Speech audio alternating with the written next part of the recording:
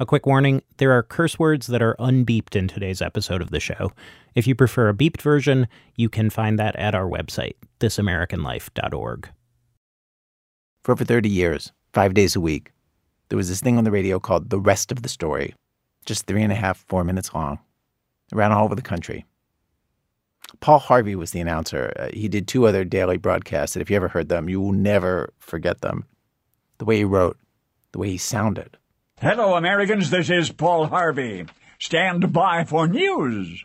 My first job in Chicago, making stories for NPR, my windows at the NPR Chicago Bureau looked out over a section of East Wacker Drive that was called Paul Harvey Drive, which I loved, thinking that somewhere not far from where I was sitting, Paul Harvey had been up since 3:30 in the morning, pounding out his scripts on an electric typewriter.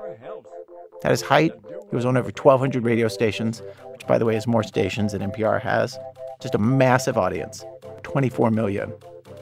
His daily show, Paul Harvey News and Comment, was the day's news delivered like brisk radio poetry, with some folksy humor, some conservative opinion. But his show, The Rest of the Story, is what I want to talk about today. Typical episode just jumps into the action. Now was the winter of Ted's discontent. You could see the frustration, even the anger in his face and in his gait as he stalked down Madison Avenue that blustery morning. He had hoped himself, a book author, a poet. But the great publishers of New York had repeatedly demonstrated the error of his ways. I have to say, listening to Paul Harvey makes me feel like I need to go back to radio school. He just has this incredibly musical sense of timing, of when to pause, when to take the pitch of his voice up and down, which he would do like a singer climbing up and down the scales. Listen to the way he performs the next few sentences as just one long sentence, including the dialogue. A volume of verse? Oh, no. Verse was not selling these days anyhow. Ted's particular volume was simply too different from others in its category. And worse still, it was too fantastic. Who sounds like that? Sorry, they had said. 27 times. 27 respected publishing houses had perused Ted's imagined masterpiece and rejected it. And not all of them politely. Ted had learned his lesson.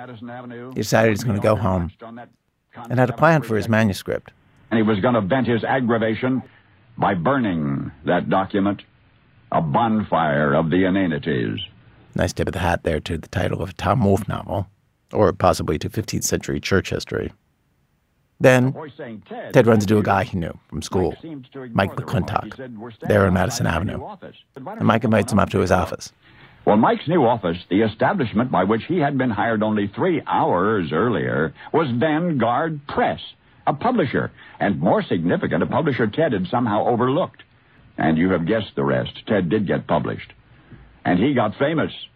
And later he would marvel if I'd been going down the other side of Madison Avenue that morning, I'd be in the dry cleaning business instead. For once upon a grotesque disappointment, in the winter of 1937, following an intolerable 27 turndowns by the high priests of the publishing industry of New York, there was a little volume on the verge of incineration entitled, And to Think That I Saw It on Mulberry Street. And that was followed by Horton Hatches the Egg. And that was followed by How the Grinch Stole Christmas. Then came The Cat in the Hat and Green Eggs and Ham and The Lorax. Of course, you know their creator is Ted Geisel. You know him by his pen name, Dr. Seuss. Only now you know the rest of the story. Lots of episodes of The Rest of the Story are like this one, about somebody who fails at something for a long time, and then there's a lucky break, and everything changes. So, for example, there's the skinny, shy, lonely kid who gets beat up till a fireman teaches him to stand and fight. And he became the two-fisted, ultimately tough screen legend you knew as John Wayne. Or there's the 14-year-old boy who writes to Franklin Delano Roosevelt asking for $10, who turns out to be Fidel Castro. Fidel Castro. Fidel Castro is actually unusual. Most of the Rest of the Story episodes are about white guys. I sent away for this MP3 archive of 663 episodes. 34 were women. Sometimes Paul Harvey would go historical, like when he tells the story of a practice that was banned in England in colonial America because it led to disorder in the streets, unruly mobs spilling into churches, profanity. But people would not stop doing this thing. It went underground and continues to this day. Americans simply could not, still cannot kick the habit of observing Christmas. I went back and listened to a bunch of these in preparing this week's show, and I've wondered if you could tell the story of the rest of the story in the style of the rest of the story. Okay, here's my best shot at that. Mr. Arant was 28 years old. A concert pianist, doing great, performed with orchestras all over the world. But then he decided to make a change. Something that would be less nerve-wracking than waking up to perform. His new gig? Writing radio scripts. 5 a week for somebody else to read. They made thousands this way together. The guy on the radio got all the credit. People thought of it as his show. The person who got all the credit was Paul Harvey. Mr. Arant was in the background. And who was Mr. Arant? Well, I should tell you his full name. Paul Arant Jr. His father? Well, some people once knew him as Paul Arant, but you know him by a different name. Paul Harvey. That's right. Every episode of the rest of the story was written for Paul Harvey by his own son. And now you know the rest of the story.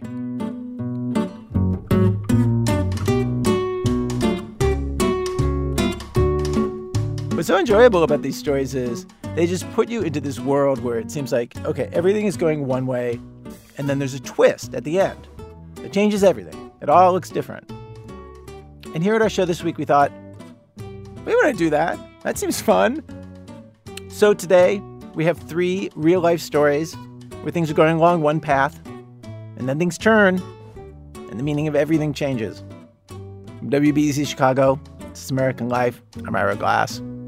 Let's do this.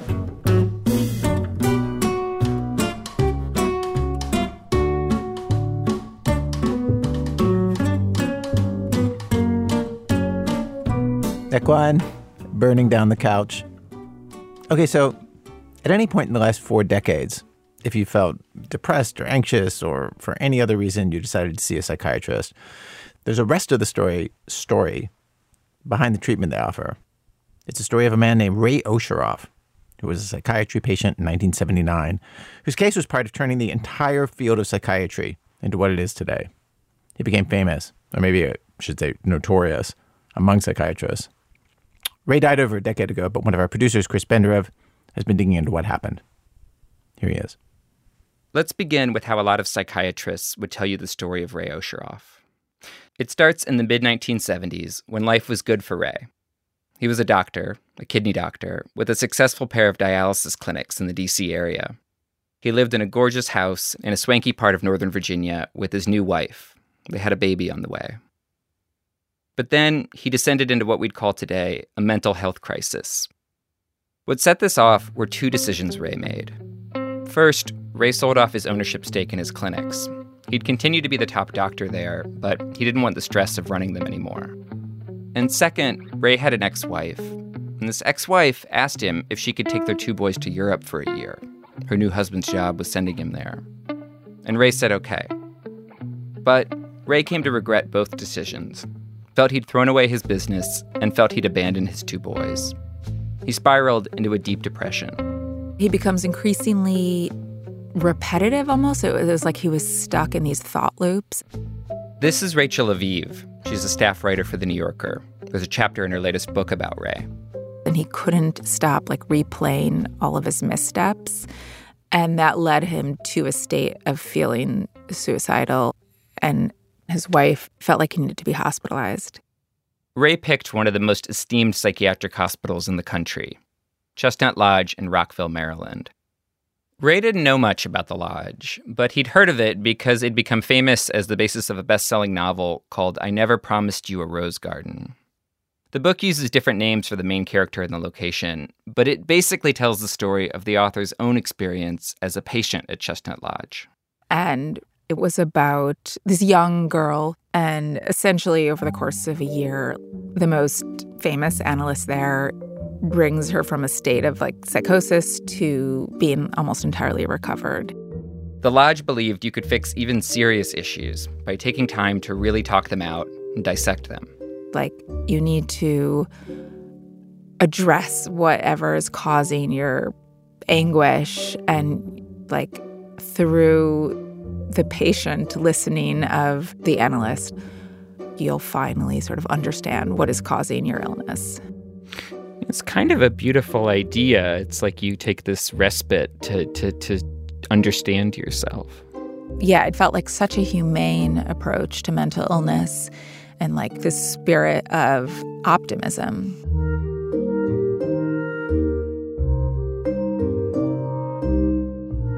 And on January 2nd, 1979, Ray is driven to Chestnut Lodge. This is Eric Kaplan, a historian of psychiatry who's writing a book about Ray. Eric says Ray checked himself into the lodge expecting to be there 2, maybe 3 months at the most. But winter turned to spring, and Ray was still inside. Eric spoke with a friend of Ray's who went to visit him around that time. He told me Ray was this incredibly well-groomed person who only used to wear bespoke suits. And here he goes to see his friend, and he arrives, and he can't believe his eyes. Ray's hair is down to his shoulders. He's bedraggled. He's lost now 40 to 45 pounds. So none of his clothes fit. He could no longer use a fork and knife. His fine motor skills had deteriorated, so he would eat with his hands. He was eating with his hands. Ray had lost his dexterity and so much weight because he was in a constant state of agitation. Couldn't stop pacing around the ward, ruminating about his failures as a father and a businessman. He would pace up to 10 hours a day, 8 to 10 hours a day. So his feet became blistered and infected to the point that he needed now regular treatment from a podiatrist. Clearly, whatever they were doing at this premier psychiatric hospital was not working for Ray. And Chestnut Lodge's failure here is what this story is about. How professionals should treat mental illness. The Lodge believed fervently in old-fashioned psychoanalysis. They were fans of Sigmund Freud. When a patient arrived, they'd take an extremely detailed history. They interviewed Ray's mother extensively, learned about his tumultuous childhood, how his father mostly wasn't around, and how, when he was, he'd explode at Ray and belittle him mercilessly. The Lodge believed so strongly in classical psychoanalysis that it usually wouldn't pair it with psychiatric medications. Whether a patient had depression or schizophrenia, the Lodge used drugs sparingly. So when Ray asked for antidepressants, which by 1979 would have been common in a psychiatric hospital, they explained to him, no, we're not going to give you any drugs. And the direct quote that he's told by the ward administrator, a guy named Wesley Dingman, was, you're going to need every neuron you have to fight this disease.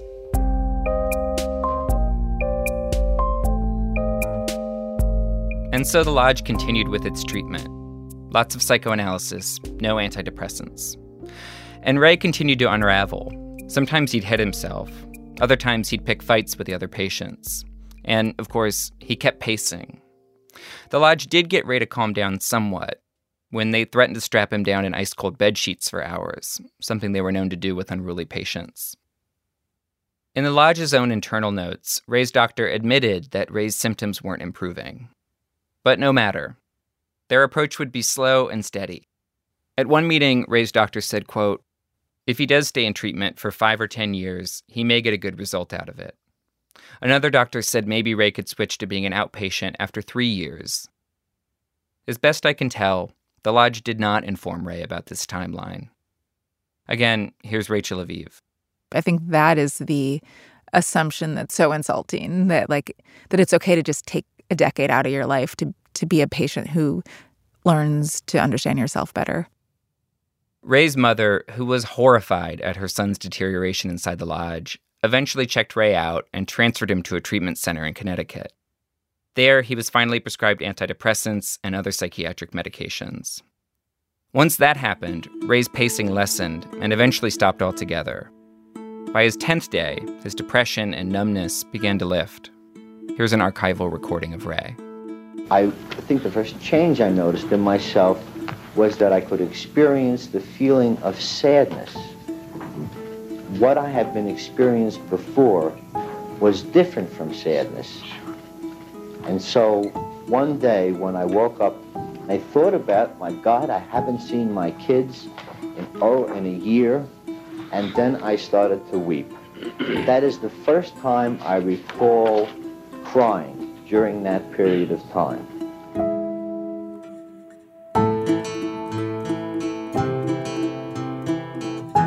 There's a Jane Kenyon poem that describes, like, when you take antidepressants, you suddenly feel like you've been forgiven for a crime that you realize you didn't commit. I mean, I think it is such a profound moment where, like, all of these obsessive thoughts, like, suddenly don't feel necessary anymore. Like, there's just space in your brain. And that seems to be what happened for him. Within 3 months, Ray was back to his old self, well-groomed, cracking jokes. He went home to Virginia. But it had been almost a year, and a lot had changed. For one thing, Ray's ex-wife had gone to court to change their custody agreement, and because Ray was locked up at the lodge, he'd lost his visitation rights with his kids. Meanwhile, Ray's new wife, who'd already moved out with the baby, was now divorcing him. And finally, when Ray returned to the dialysis practice that he'd helped build, the doctor he'd left in charge decided to open a competing office in the same building. He felt like he had lost everything. Like, he'd lost his children, he lost his wife, his house was empty because his wife had taken all the furniture. His patients followed this doctor to the new business, so he, like, didn't have enough patients to fill a day of work. And now he knows, because he went to 2 very different psychiatric hospitals, that, like, oh, maybe I could have just been gone for, like, less than 2 months. Yeah, exactly. And for him, that was, like, infuriating. And this is the part of the story that Ray's known for, because he leapt into action to get back what he'd lost, like Uma Thurman in Kill Bill or Liam Neeson in Taken, if those revenge movies had taken place in Virginia and Maryland civil court proceedings. First, Ray petitioned to get back his visitation rights with his kids, and got them. Then he sued his former colleague for undermining the business, and won. And finally, this is the Health Claims Arbitration case of Raphael J. Asheroff versus Chestnut Lodge et al. He sued Chestnut Lodge for malpractice. Ray's legal team argued that the lodge had harmed him professionally and personally by withholding antidepressants and instead trying to break him down during countless therapy sessions. Here's one of Ray's lawyers describing how unusually harsh the lodge doctors were. The therapy you will hear was confrontative. And I'm quoting now, I'm not making this up. Cut the shit, Ray. You're symbolically dead. You'll disappear off the face of the earth. No one else wants to hear from you. The only person who feels guilty about what happened to you is your mother. The rest of the world would care less. Take a tin cup and go beg on Connecticut Avenue. Things are so bad for you. Chestnut Lodge defended itself by saying they believed Ray's depression was secondary to deeper underlying issues, which they had to fix first. The lawsuit dragged on for years, and as one professor put it, Ray's case was, quote, discussed in every academic department of psychiatry in North America. Because on one side, you had doctors like the ones at Chestnut Lodge, and on the other side, rooting for Ray, were a lot of psychiatrists who felt places like the Lodge had made their profession look reckless and out of touch, who worried their fellow doctors had basically forgotten the M in MD. And in 1987, Chestnut Lodge settled and paid Ray an undisclosed amount of money. He later said it was around $350,000, nearly $1 million in today's money. In essence, Ray won. Afterward, psychiatrists everywhere were put on notice. Now, if they didn't at least offer medication when the evidence showed it could help, they might get sued too. Ray's case is not the only reason that when you walk into a psychiatrist's office today, you are far more likely to be offered pills than a Rorschach test. But it contributed to that shift. In the late 80s and early 90s, Ray's case was written about in big academic journals. He spoke at psychiatry's biggest annual conference. The Philadelphia Inquirer and the New York Times wrote about the case. Then, in 1989, the Washington Post wrote a long feature about Chestnut Lodge and Ray. It ended by saying he'd found love again and reestablished relationships with his 3 sons. The reporter wrote that Ray, quote, feels lucky that he's been able to work his way back to normalcy. And Ray basically became lore. The way that I confronted the story, like in textbooks, I had read an obituary of him in 2012, was he won this case. It represented the triumph of biological psychiatry. We can no longer deprive people of medications they need, and he lived happily ever after. And that's pretty much where the story ends. But that's just not what happened. The truth is, it was not happily ever after. The simple story that the meds made him better, it wasn't that simple. Here's the rest of the story. By the time Ray died in 2012, in terms of family at least, Ray was largely alone. He'd been divorced 4 times, and he'd been estranged from all 3 of his children. So, what happened? What went wrong? Obviously, I couldn't ask Ray directly, but in a memoir he later wrote, he made it pretty clear who he thought was responsible. Chestnut Lodge. Quote, "By destroying every facet of my personhood, they deprived me forever of love and any possible measure of security and satisfaction that I could ever gain thereafter.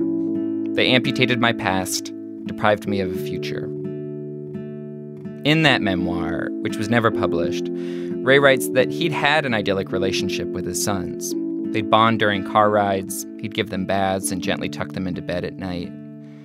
Then came the move to Europe, his depression, and most importantly, Chestnut Lodge. After all that, he wrote, it was too late to salvage a relationship. But the thing is, Ray's kids don't see it that way. Here's Sam Osheroff, Ray's oldest son.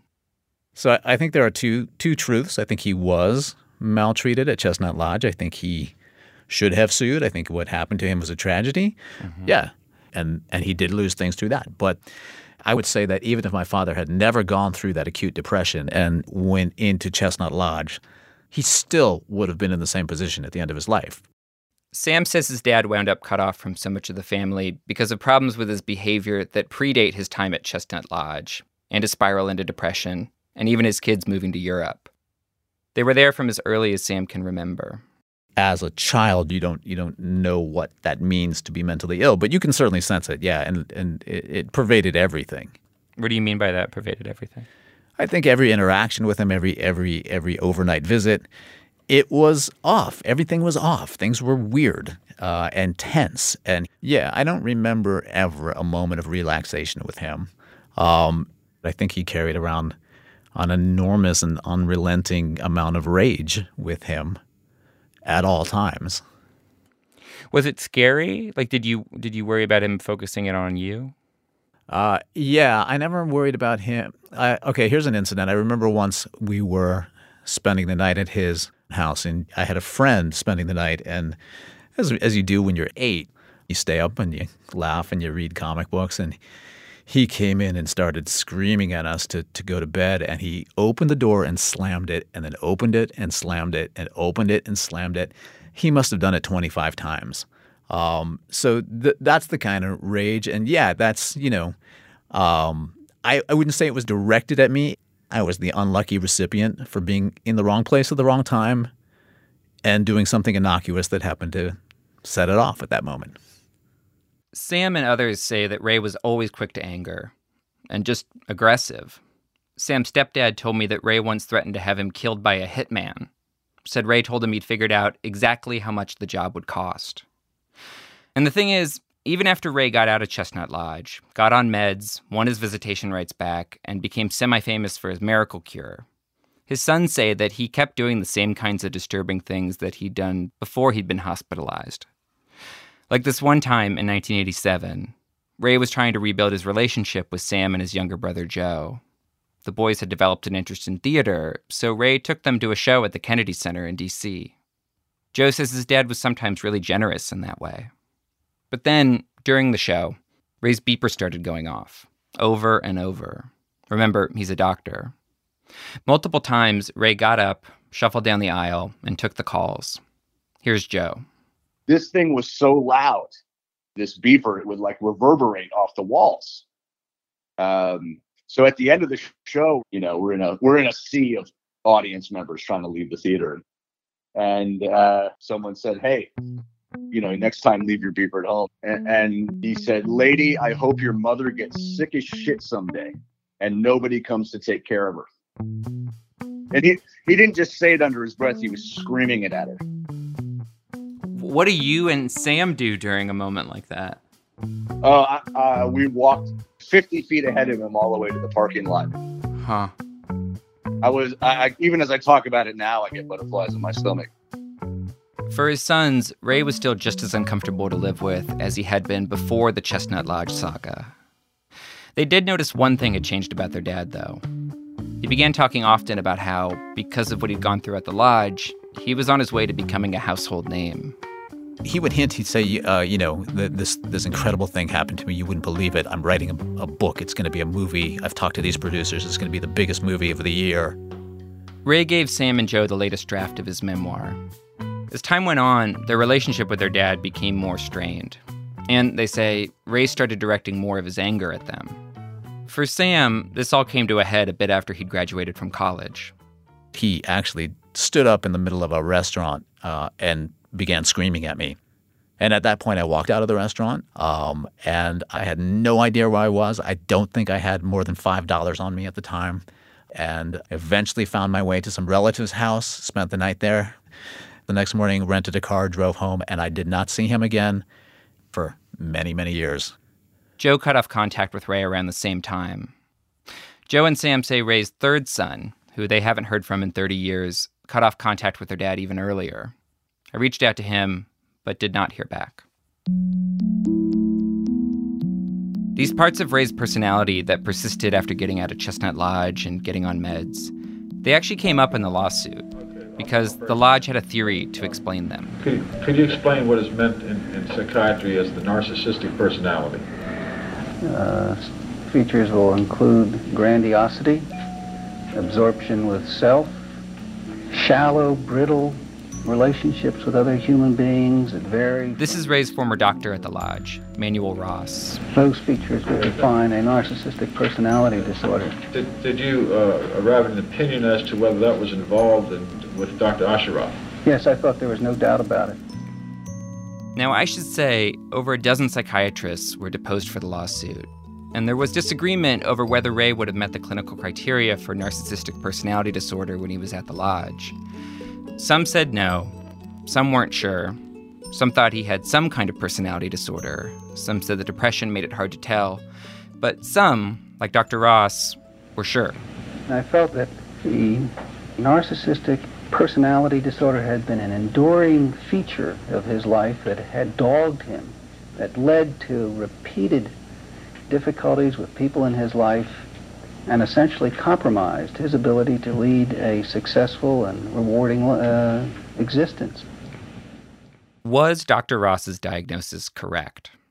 I've tried to answer that question definitively, and I'm still not sure. But for whatever it's worth, I did read Ray's memoir, and here's what I can say. It does not read like a memoir. It reads like a disorganized 500-page screed against a lot of the people he worked and lived with. He retraces his downfall over and over, each time with new conspirators working against him. And the tone is grandiose. Ray writes unironically that he'd been a, quote, king on a very shaky throne, whose success had drawn a host of predators. He'd been duped by, in his words, vengeful wives who'd introduced avowed enemies and Trojan horses into his dialysis practice in order to destroy it. Ray also rails against the lawyer who won him his settlement money against Chestnut Lodge, because Ray felt he deserved millions more. In the book, Ray's greatest ire is saved for Chestnut Lodge, though, who subjected him to a, quote, one-man holocaust.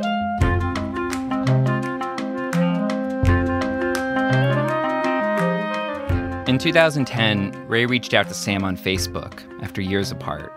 He wanted to meet up. Sam's first child had just been born.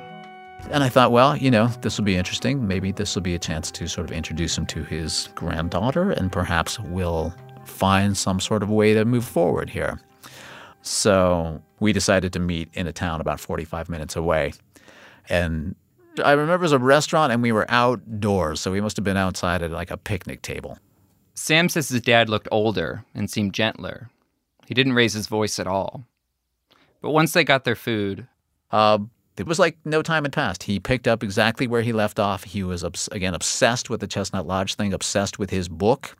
And that's all he really wanted to talk about. He didn't really ask questions about my life, didn't really ask about his new granddaughter, just launched right back into the same old stuff as if we hadn't missed a decade together. And when he this is his granddaughter. How does he react when he sees her? Well, I think he was happy to meet her, and he, cooed over her a bit, but then pretty much directly afterwards went straight back into his spiel. You won't believe this. You have to read the new version of it. It's going to be a movie. And I know the rest of the however many hours we spent together was spent with him talking about himself and his Chestnut Lodge experience and his book. And this is, 35 years after the fact? I mean, you told me he handed you a copy of his manuscript of his book when you were a teenager, and he's basically doing the same thing again. He brought another copy and gave me another copy. He brought a copy of the book? Yep. And it sounds like you did go in hoping maybe it'd be different. Yeah. I mean, I think you always have that hope with a living parent until you can't anymore, that there can be some sort of way to salvage some part of a relationship. So it was pretty disappointing.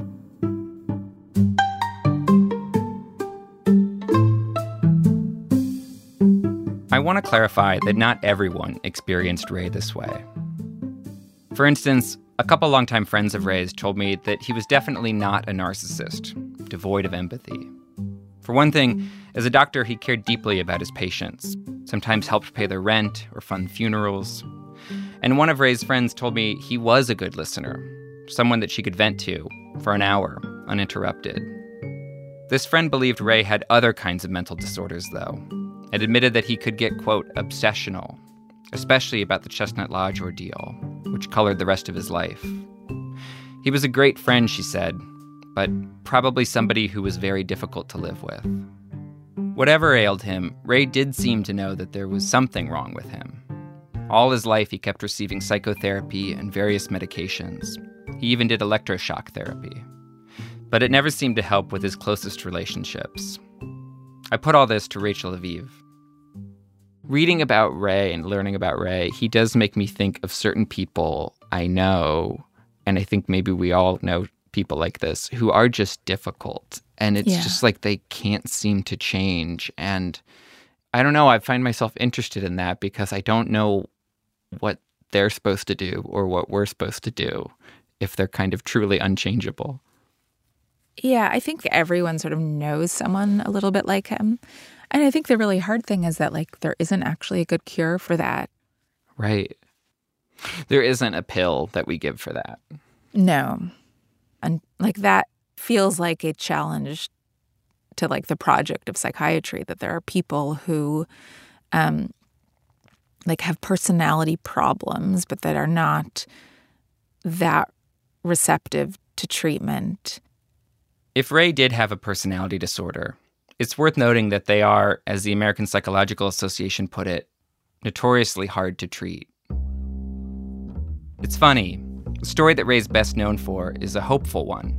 The moral is, meds can help us, psychiatry can help us. But when you look at the whole arc of Ray's life and see what his family saw and how he ended up, that story falls apart. Yes, meds can help, but if anything, Ray's life shows the limits of what psychiatry can do for us. How some of us have problems that psychiatry still has a hard time defining, and an even harder time trying to fix.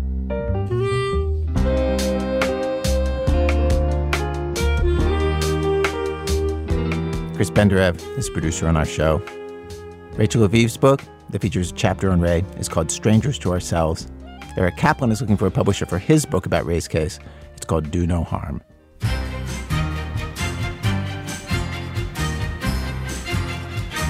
I beg your pardon. I never promised you a rose garden along with the sunshine. There's gotta be a little rain sometime. Coming up, you get to a certain age with your parents and what could they ever do to surprise you? What cards could they still hold up their sleeve? One man finds out in a minute from Chicago Public Radio when our program continues. It's This American Life. I'm Ira Glass. Today's show the rest of the story. I loved Paul Harvey's old radio show, which had that name, and we are shamelessly knocking it off today. We have stories where things seem to be all heading one way, meaning one thing, and then there's a twist. We have arrived at Act 2 of our program. Act 2, Oh Mother, Where Art Thou? Samuel James has actually lived through a rest of the story kind of experience in his own life. Here he is. My mother died 3 times, each more surprising than the last. The first time she died, I was 12 years old. No one wants to tell a child their mother is dead, let alone how it happened.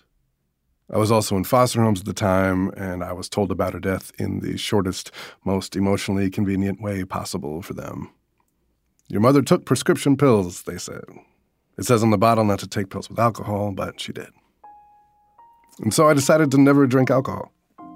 It's an easy decision for a 12-year-old. And somehow it never got any more difficult. Peer pressure only made me dig in harder. My parents had been together for more than 20 years when my mother died. Mourning was especially difficult for my father. But time healed as many wounds as it could.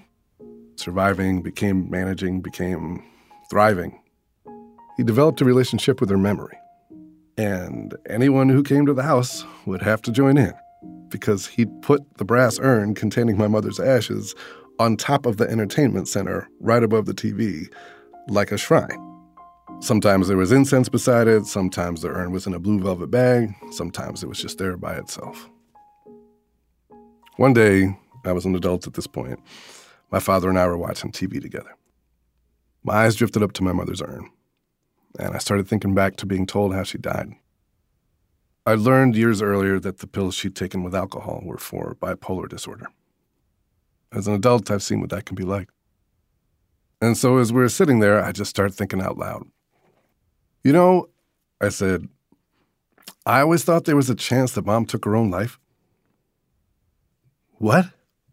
My father replied, confused. I don't know, I said. I've known some people over the years who also suffer with bipolar disorder. I thought there was a chance. My father asked, wait, what the hell are you talking about? I just thought there was a chance she committed suicide. We don't have to talk about it. I'm not trying to start a fight. My father, more confused than ever and more than a little annoyed.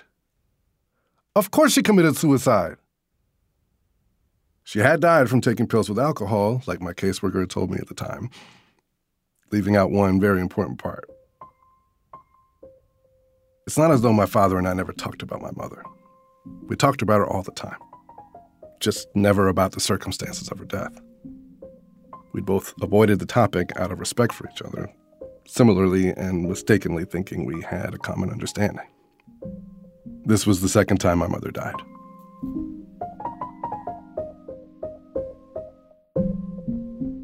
We talked for a long time, both incredulous.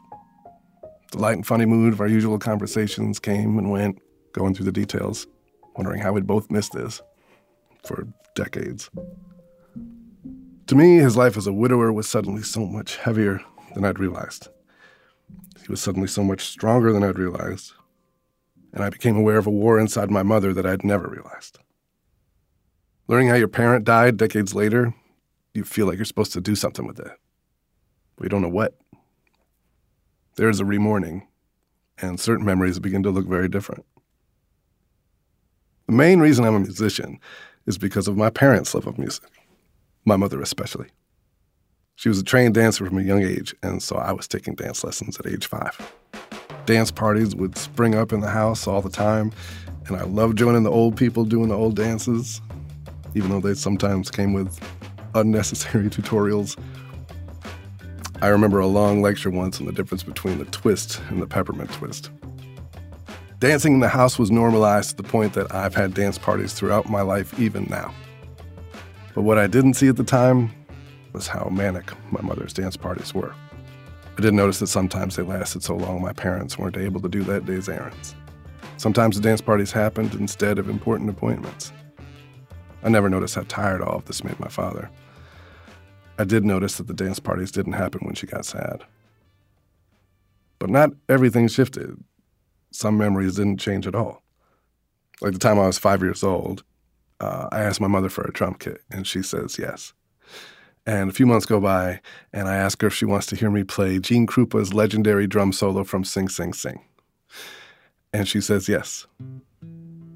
I start playing music at 5, but I'm not a prodigy by any means. I'm a regular 5-year-old kid thrashing around on the drums, and I can't keep a beat. And so I finish playing this solo terribly, and she applauds, and I ask if she wants to hear it again. And she says yes. So I play it again.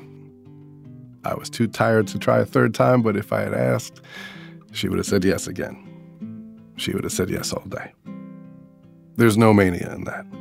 Just love.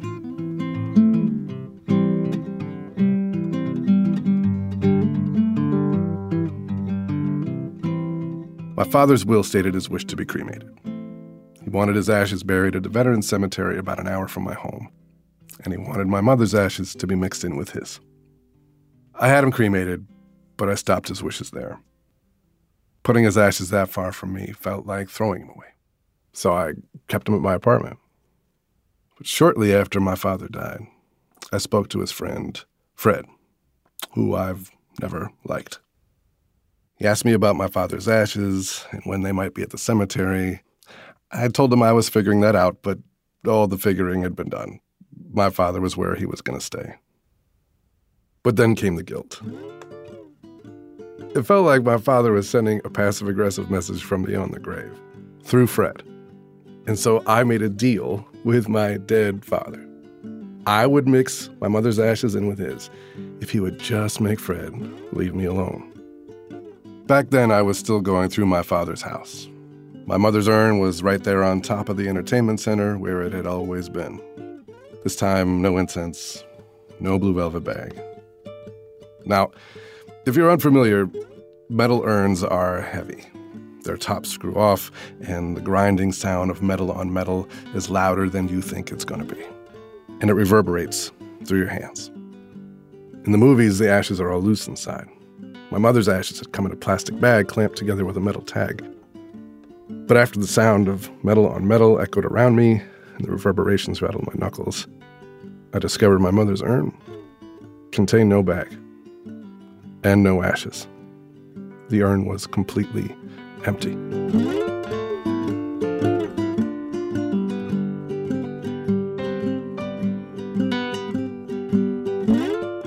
I don't know if you've ever had ashes suddenly go missing, but it's impossible to search for them in a way that makes sense.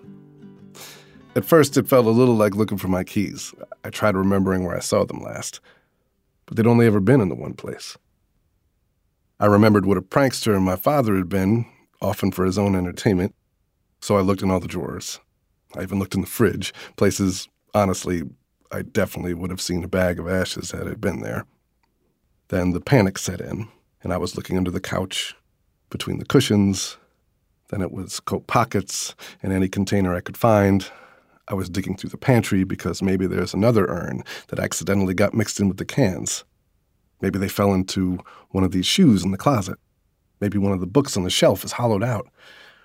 She had to be here, somewhere. I searched the house obsessively for weeks, but I never found her ashes. That's the third time my mother died. Years have gone by, and the truth is I never stopped looking, really. There's no urgency anymore, and it's been a long time since I panicked about it. But every so often, I'll reach all the way in the back of a drawer or feel around on top of a cabinet, just in case.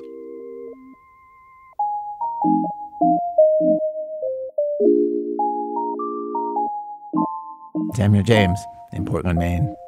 Samuel's a musician and does these great performances where he tells stories and plays guitar, and you can see those at therealsamueljames.com. He did most of the music for this story. By the way, if you or anybody you know is in crisis or needs help, the Suicide and Crisis Lifeline is available all day and night. Just dial 988. Again, that's 988. Act 3, Righteous Gemstone. This next story starts with a move, an apartment search, and a mystery. Bim Adewunmi has the rest of the story. When she was 31, Jean got the opportunity to move to Berlin. In a way, she'd been preparing for this since she was in middle school in upstate New York. Back then, she'd made a choice. You had a choice of 3 languages. Spanish was for the cool, fun kids. French was for the sophisticates. And German was for the intellectuals. And so, obviously, I chose German. Because you're an intellectual. Yeah, okay. That's how I envisioned myself at that age. Many years later, she got to make use of that choice. She was living in London at the time, working as a copywriter and wanting to shake things up. I knew Jean a little back then. We lived in different corners of London with mutual friends in common. And randomly, months after she moved to Berlin, so did I. I was there on a journalism fellowship for only a few months, and we only managed to hang out a couple of times. One of those times was at her apartment. And I remember thinking how amazing it was. Huge windows, solid wood floors, luxuriously large. No one else I knew had an apartment like it. I remember thinking to myself, oh, it's huge. Like, it's a cathedral of an apartment. It was a very good apartment under the circumstances. It was on Helmholtzplatz, which is a large square in Prenzlauer Berg, which is a sort of shishi kind of neighborhood. Beautiful old building, kind of classic courtyard style. Mm-hmm. And yeah, the apartment it did feel enormous. The living room was huge. The bedroom was huge. I remember another friend came to visit from England, and I had maybe been there for about 5 months. And she said, Jean, when are you going to get more furniture? And I said, well, what more furniture do I need? I live here alone. Before I go any further with this story, a little context. At the time that we were living in Berlin, it was almost comically hard to find an apartment, especially for foreigners like us. I'd been lucky to find my apartment share in Kreuzberg, thanks to a friend and lucky timing.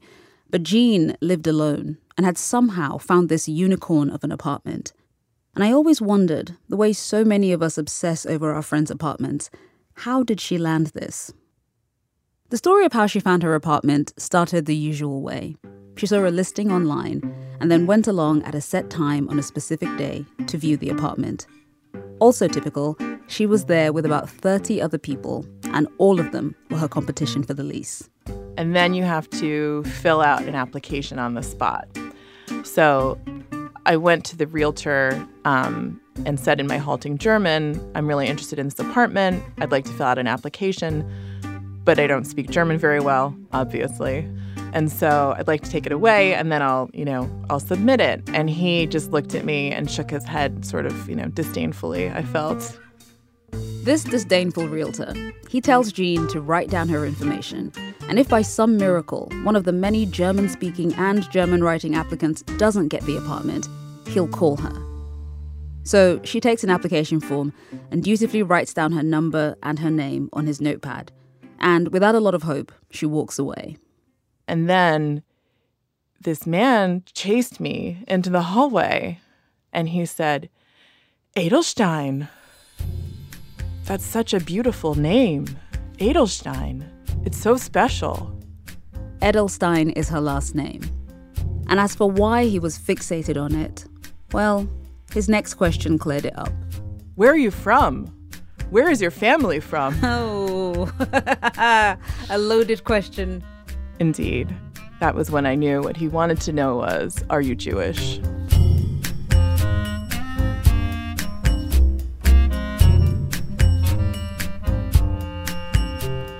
Whether implicitly or explicitly asked, are you Jewish, has been historically a notably heavy question. For one thing, it's difficult to discern the intentions of the asker. How would you describe the tone of his voice when he said your name? Like, was it full of awe, maybe? Or what was it? Yeah, I think awe, excitement, a touch of delight. That's a pretty impressive mix of tones. For the past several years, before she'd moved to Berlin, Jean had been living in the UK. And while living in London, she'd been the victim of overt anti-Semitic harassment, having slurs thrown at her in person on the street, but also the covert kind, in her inbox in response to some of her writing. So naturally, she was always listening for vocal inflections.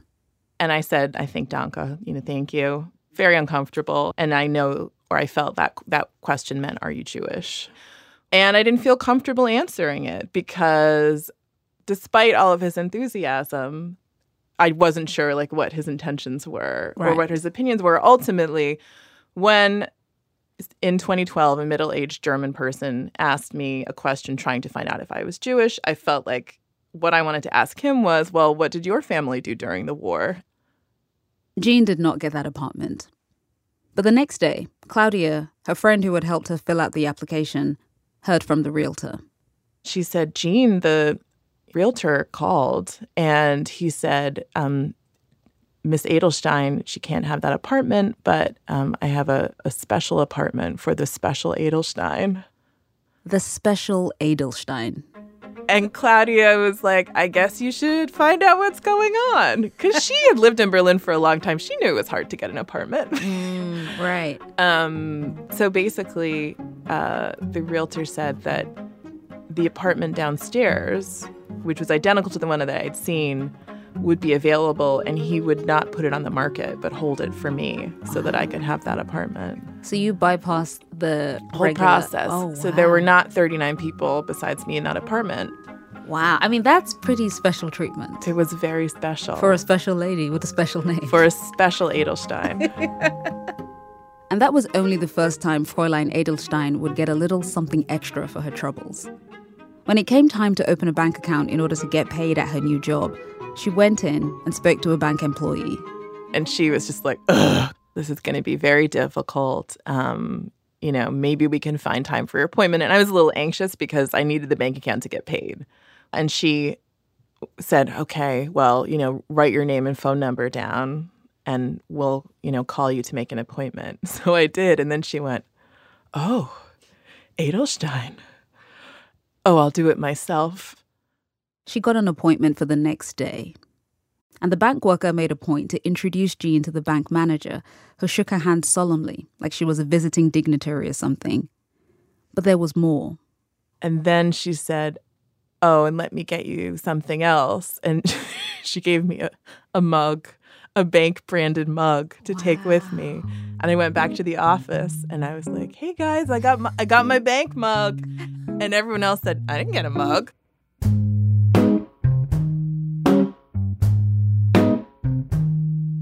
This kept happening, and it led to some odd analogies.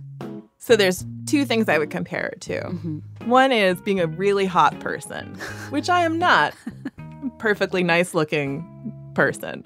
But I'm not someone where, like, being good-looking is my number one defining characteristic. And I have friends who maybe fall in that category. Mm-hmm. I feel like we've all met them. And you know what it's like, where you go places with them and suddenly people are like, would you like a free drink? Can I upgrade your hotel room? Right. Would you like me to, walk around and carry things for you? Right. That sort of thing. The other thing she'd compare it to? Being a B-list celebrity. Getting a smoother experience at the immigration desk at the airport. A sudden discount on a couch. All things that happened to Jean. This is so embarrassing. When I was shopping, if I used my debit card and I handed it to somebody in a store, I became used to them looking at it and saying, oh, Edelstein, to the extent that I would just naturally pause and wait for this kind of moment of recognition. So what was it about her name that unlocked this very specific door? In direct translation, Edelstein means noble stone or precious stone, sometimes used as a synonym for diamond. This made sense to Jean. Some of her ancestors had been jewelers. But none of that explained the innate delight it brought out in people. There was just some ineffable cuteness her name held to the average German ear, she was told. It was like being named Jean Adorable. Like some people would giggle with joy when they saw her name. Did anybody give you anything that felt like a satisfactory answer for why your name held this sort of hold over people? No, not really. They would say, oh, it's very elegant, it's very sweet, it's such a cute name, it's very special. Some people would say it's very old-fashioned. And then I would say, like, is it because it's Jewish? And they'd say, yeah, that too. But then they would return to the specific sweetness of the name. Jean had this distinct feeling every time someone made a big deal out of her name, like they had been presented with an opportunity. It made her remember a story her older brother, who'd also studied German at school, had told her about a thing he'd noticed while on exchange in Germany when he was 15. Several adults seemed to make a point of mentioning their age to him, like they'd slip it into conversation in a way that seemed strange. And while he didn't know for sure why, he had a theory. They wanted him to know that they were too young to have taken part in the horrors? Correct. The truth of that reality lingered in her mind as she would receive these upticks in customer service, reconciling the extreme pleasantness of these interactions with the uncomfortable possibility of why, never knowing how much of it was the cuteness of her name versus something darker.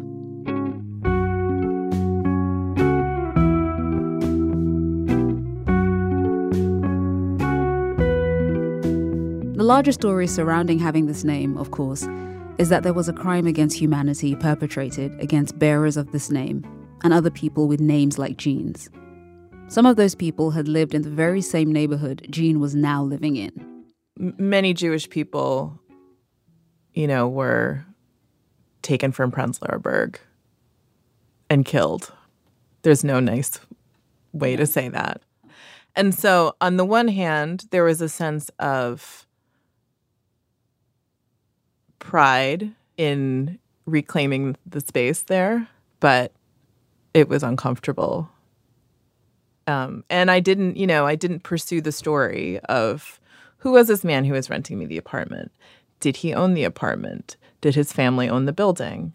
How did the person who owned the building gain ownership of the building? I did go to an office to sign a lease, and that person was not Jewish. So, yeah.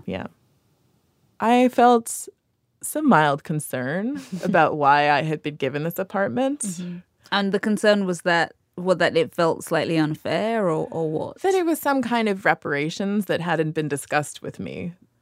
Did you ever think, I actually don't want to know why?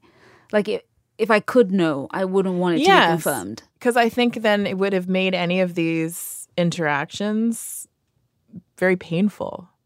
Because if someone had said to me, I'm doing this because my grandparents did a horrible thing and it makes me feel better, I would have said, this has nothing to do with that. It's not better. You're not fixing anything. So it could remain a sort of funny, slightly dark phenomenon as long as it wasn't interrogated. Jean returned to the U.S. just over a year after moving to Berlin. Back in Brooklyn, she went to a bookstore where she was asked for her name to sign up to the mailing list. And I said, Edelstein. And they were just like, okay. And, typed it out. What do you feel then? Humbled. I felt so humbled. Really? Yeah. Mm-hmm. Brooklyn is full of Steins and Steens even. It didn't make me special anymore.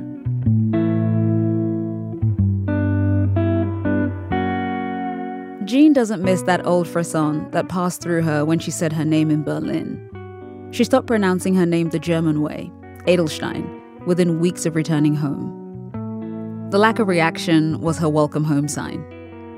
And everybody knows the big reason why home is special is that nobody treats you like you're special.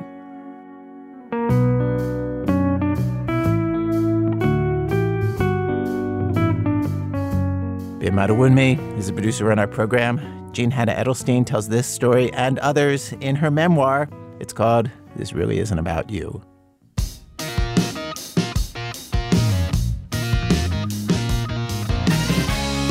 Yeah, the truth came out.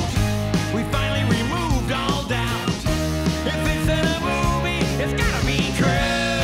Oh, yeah. If you never knew it before, you don't have to wonder anymore. Now you know. Now you know. Well, our program is produced today by Ike Sriskandaraja. The people who put together today's program include James Bennett II, Fia Benin, Jendai Ban, Sean Cole, Michael Kamate, Bethel Hopti, Kyla Jones, Tobin Lowe, Mickey Meek, Stone Nelson, Catherine Raimondo, Nadia Raymond, Ryan Rummery, Elise Spiegel, Francis Swanson, Christopher Sotalo Matirni, Julie Whitaker, and Diane Wu. Our managing editor is Sarah Abdurrahman. Our senior editor is David Kestenbaum. Our executive editor is Emmanuel Berry. Special thanks today to Eric Winkler, Brett Ween, Barbara Sangretto, Henry Kellerman, Jonathan Otto, Robert Greenspan, and Bob White at WYPR in Baltimore. Our website, thisamericanlife.org, where you can stream our archive of over 800 episodes for absolutely free. Free, do you hear me? Also, you'll find new merch, including the colorful and wonderful Tori Mala t-shirt. Again, thisamericanlife.org. This American Life is delivered to public radio stations by PRX, the Public Radio Exchange. Thanks as always to our program's co-founder, Ms. Tori Malatia. Theater casting is just amazing these days, and he got the role of Maria in West Side Story. The one who sings I Feel Pretty, Oh So Pretty. Tori has a great voice, but after a couple of rehearsals, he told the director it wasn't for him. I'm not someone where, being good-looking is my number one defining characteristic. Back next week with more stories of This American Life. I'm Ira Glass. Good day. Only now you know the rest of the story.